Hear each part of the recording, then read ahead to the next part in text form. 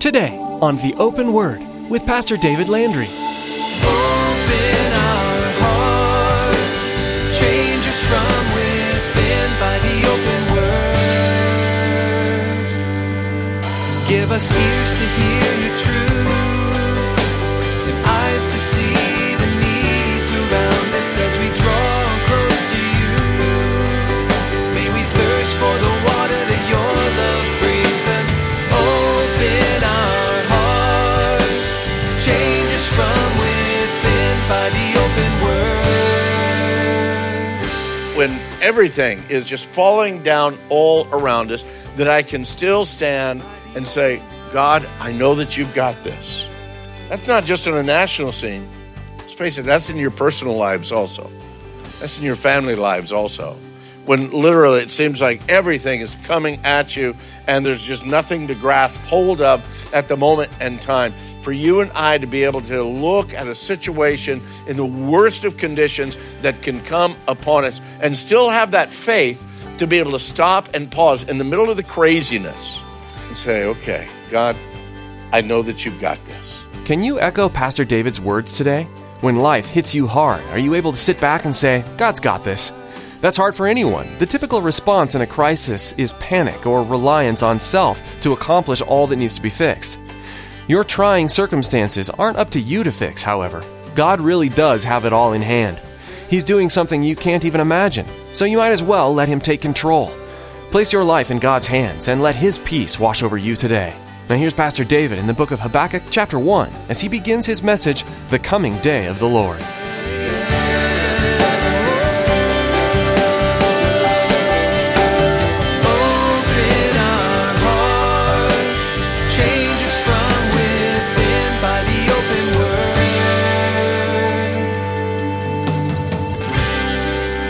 How many of you regularly watch a news program, whatever it might be? You regularly watch a news program. Now, tell me, be honest with me, is it not right that every once in a while it comes to your mind and you say, why, Lord? Why in the world aren't you doing something? Why is this continuing on in this way? I mean, that's part of our humanity, because we don't see tomorrow. We don't know all that's there. Now, we can say, I know that God is in control, but the fact is, let's face it, we see stuff and it just absolutely amazes us what is going on. Well, that's the situation with the prophet Habakkuk. Now, you're probably wondering, where in the world is the book of Habakkuk or Habakkuk? Go to the book of Matthew, turn left, and go about 5 blocks east, okay? You'll be right near the book of Habakkuk or Habakkuk. I call him Habakkuk. I've heard other people call him Habakkuk, but Habakkuk. And if you keep saying it long enough, you don't know which one you're saying. So Habakkuk is where we're looking at. His time frame was around 620 BC, about 35 years or so before the fall of the southern kingdom. Now, he was a contemporary with the prophet Jeremiah. Last week, we looked at the prophet Jeremiah and the book of Jeremiah. And the end portion of Jeremiah, we understand that he is speaking about the final captivity of Judah. And again, the people of Judah being taken on into captivity on up into Babylon. Well, the book of Lamentations, I understand, follows directly right after the book of Jeremiah. I understand that. But what I wanted to do tonight is actually pause for a moment, go back and pick up a few of the other minor prophets that were speaking about the same time that Jeremiah was, and kind of bring them into this whole picture of what God was doing with the people of Judah. I wanted to, again, help you to get that full extent of God's warnings to his people. The fact that he had warned them, look, repent, because judgment is coming. And he didn't do that with just one prophet with one message. He did it over and over and over. Literally years and years, God spoke to the people of the southern kingdom, the people of Judah. And yet they continued on in rebellion. They continued on in disobedience. Thus, that final captivity, the fall of Jerusalem in 586 BC. But for now, we're going to back up about 30, 40 years prior to that to get the message of actually two prophets, Habakkuk, and the one right after it is Zephaniah. Two short books, but very powerful messages. When you find Habakkuk, you realize it's the book of Habakkuk that helps us to answer the question, how can we, in times of trouble, fully trust God that he's got this all under control? How can we really get to that point in our own personal lives that when everything is just falling down all around us, that I can still stand and say, God, I know that you've got this. That's not just in a national scene. Let's face it, that's in your personal lives also. That's in your family lives also. When literally it seems like everything is coming at you and there's just nothing to grasp hold of at the moment and time. For you and I to be able to look at a situation in the worst of conditions that can come upon us and still have that faith to be able to stop and pause in the middle of the craziness and say, okay, God, I know that you've got this. Now, let me walk in that peace. It's one thing to say, God, I know you got it. It's another thing to walk in that peace. Amen?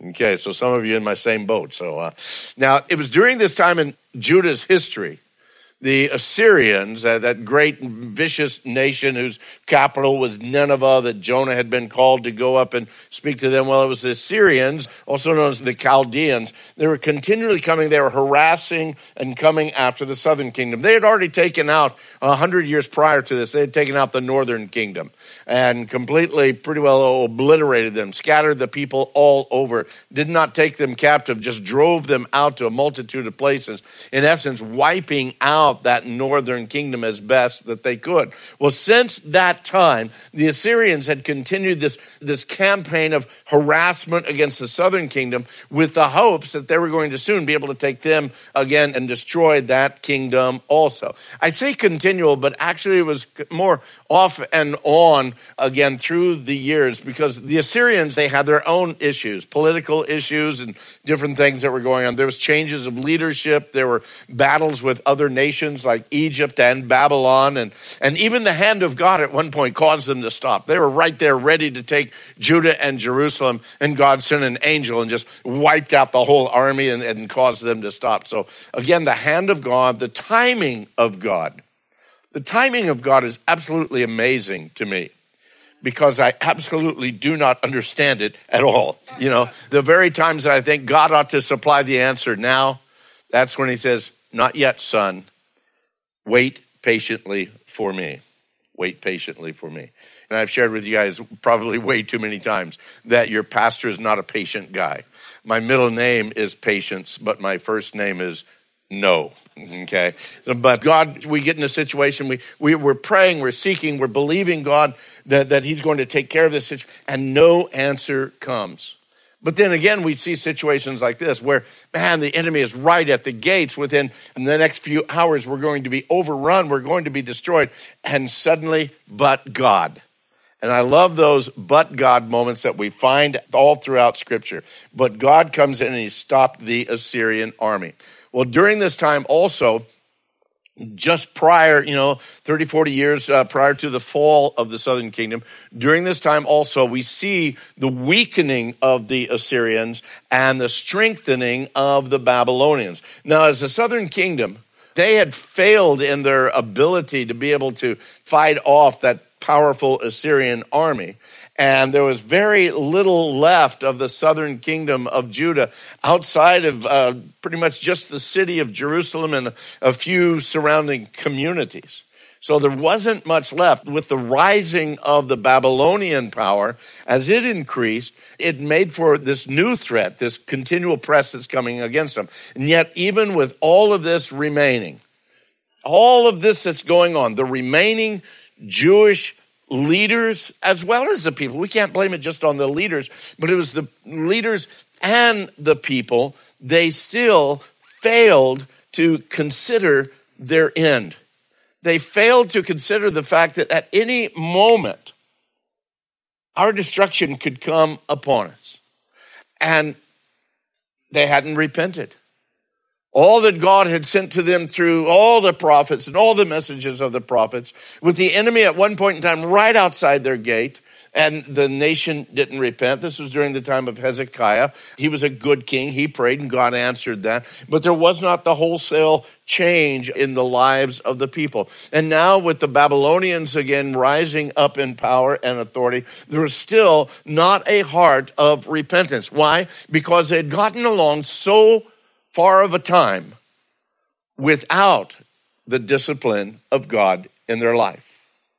Because they had gone wicked for years and years and years. And God had warned them, and God had warned them, and God had warned them. And they kept saying, not today, not today.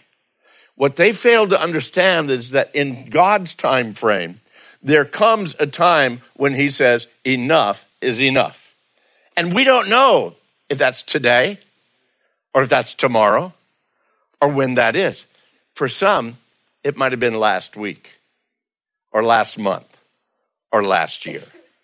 What is God's time frame in all of this? Well, for the people there in Judah, the southern kingdom, God had warned them, and yet the destruction now, at this point in time, during Hezekiah's reign, God said, well, look, I am going to bring judgment. I won't bring it on during your reign. I'll bring it later on, but judgment is coming. Warren Wiersbe, in his book on Habakkuk, calls the title of the book From Worry to Worship. From worry to worship. Because at the end of all things, God moves and works in his people. And we're going to find that even here in Habakkuk.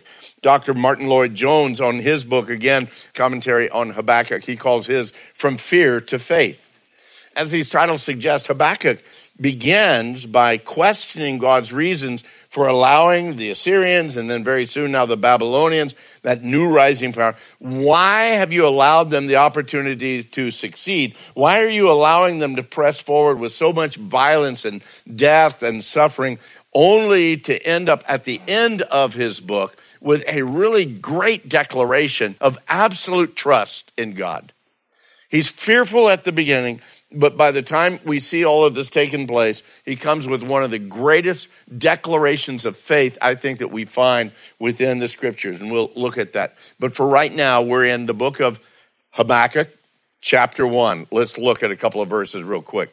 One of the first things we see is Habakkuk talks about the burden which the prophet Habakkuk saw. And this is it, verse 2. O Lord, how long shall I cry, and you will not hear? Even cry out to you violence, and you will not save. Why do you show me iniquity and cause me to see trouble? For plundering and violence are before me. Their strife and contention arises. Therefore the law is powerless, and justice never goes forth. For the wicked surround the righteous. Therefore perverse judgment proceeds. One of the things I think that we can look at here with what Habakkuk is writing, I think that by and large it's kind of one-sided. Of course, we can't really see into the heart of Habakkuk and his thought process, but in the words that he writes here, his complaint is, Lord, why are you allowing the Assyrians and very soon the Babylonians to continue in that freedom to destroy so much and to bring in so much violence?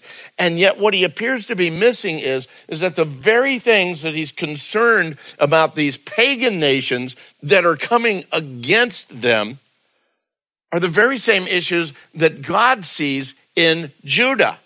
We look at violence, iniquity, plundering, strife, contention. The law of God continually being ignored among the kings, among the priests, among the people. The law itself, because of that, becomes absolutely powerless.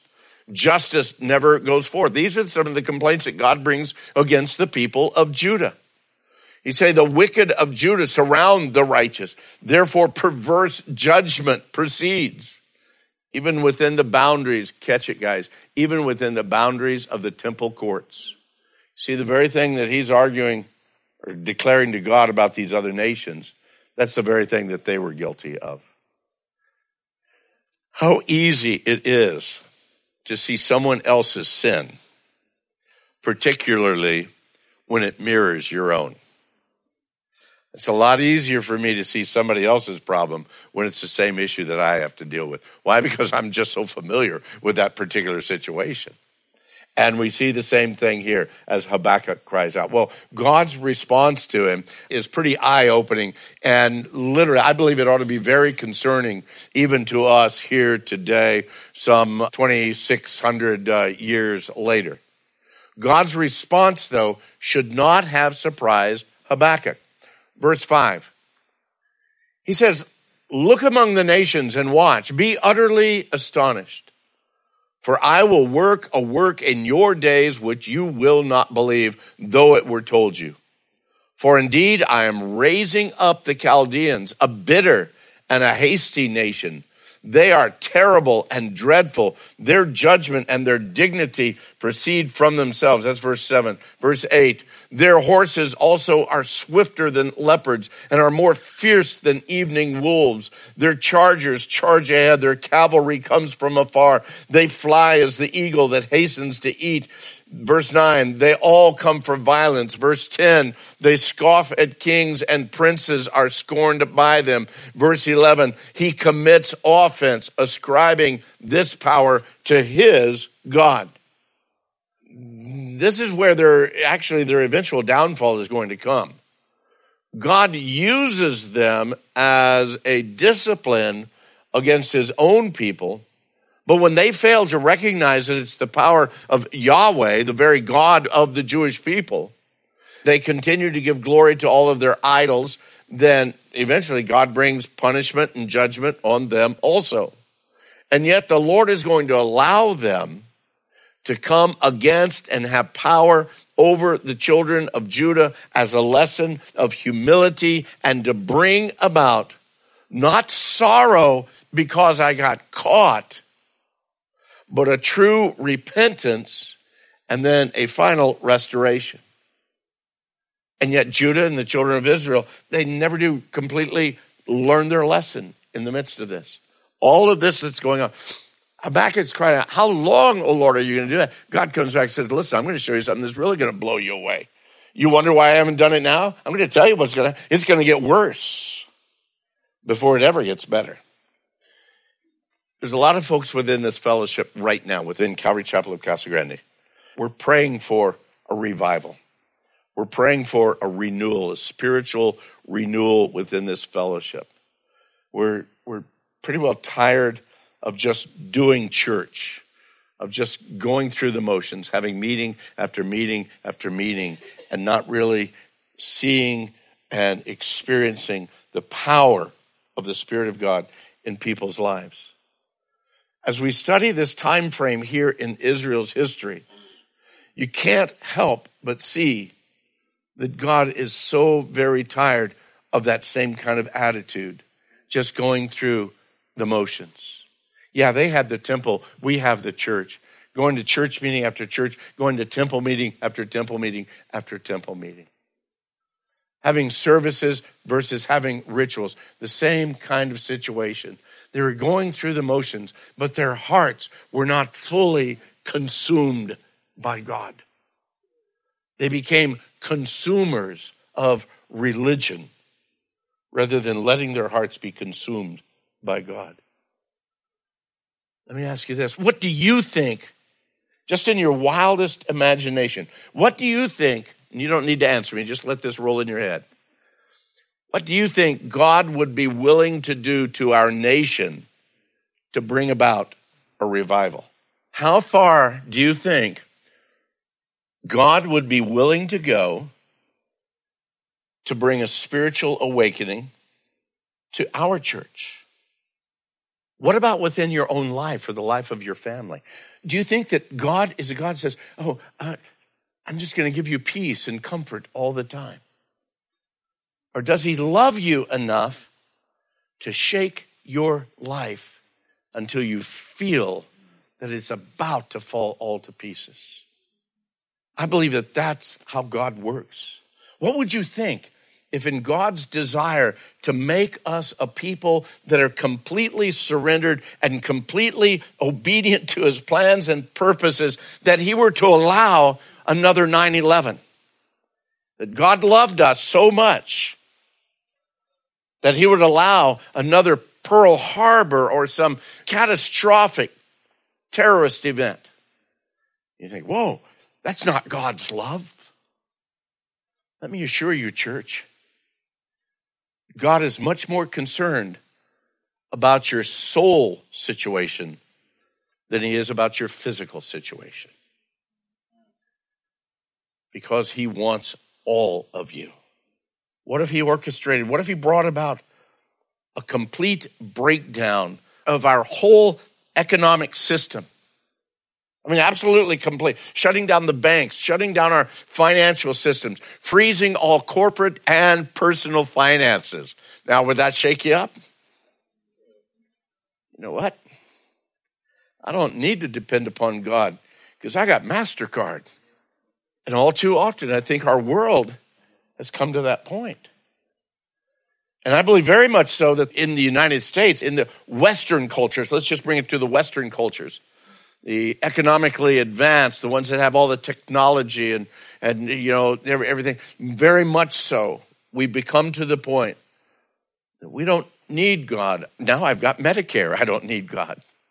I've got a great health program. I really don't need God. What if we didn't have a United Healthcare or whoever your health provider? What if we didn't have the hospitals? What if we didn't have the technology? And God says, you've just got to depend upon me. That's why in developing countries that don't have anything of the pleasures and the comforts that we have, we find people who are amazingly deep in their relationship with Christ because he's all they have. He is their only hope. What if God, desiring that we'd turn from our wicked ways and see his face and pray, what if he were to allow a plague to hit our nation, literally causing thousands, if not hundreds of thousands to perish before the medical industry could get on top of it? Would God do that? He already has. Through the history of time, we've seen that. What if he allowed Christianity and Bible reading and church meetings to become outlawed? Would God really go that far? Ask those in North Korea who are hiding out in the woods with a smuggled Bible because they love Jesus so much that they're willing to risk it all. It's not the comfort of the day or comfort of the hour or the lack of anything else planned, but it's because they hunger and thirst so greatly for the things of God in their lives. Beloved, all through history, we've seen God go that far. And I believe that should the Lord tarry in his return, I believe he's possibly going to do it again. I believe even in our nation that used to be one nation under God. Beloved, that's the book of Habakkuk right there. We could close out tonight and say that's the story of Habakkuk. Because God is going to bring to them something that they could not even begin to imagine. We're God's beloved. We're the precious ones. We're the chosen ones. He wouldn't do that to us. God says, yeah, I will. And as a matter of fact, he did. Open our hearts, change us from within by the open word. That's all we have time to share today, but we're so glad you've joined us. Isn't the Bible a fascinating book to read? There's incredible historical events, crazy scenarios, and a variety of people to keep you intrigued along the way. We hope you'll continue to join us here on The Open Word as Pastor David takes you through the Bible. If what you heard today sparked your interest and you'd like to know more about faith and even who God really is, please contact us. We'd love to talk more with you and share some even more incredible news about your future and the one who can change it, Jesus. Give us a call at 520-836-9676. Again, that's 520-836-9676. If social media is a part of your life, you can connect with us there too. Come like our Facebook page and keep up to date with what's happening at The Open Word and Calvary Chapel, Casa Grande. You'll find a link to our website, theopenword.com. Would you like to hear more messages from this series? Here's Pastor David to tell you how. Thanks, Chris. You know, any time you spend in God's Word is valuable, and I'd like to encourage you to do it as often as possible. I know busy schedules can make that hard, but being able to listen to it could just change all that. All of the messages I've shared from the Bible here on The Open Word, they're available to you to listen to online at theopenword.com. Feel free to download them and even share them with anyone you think would benefit. That website again is theopenword.com. Thanks, Pastor David, and thank you for tuning in to The Open Word. Make us more and more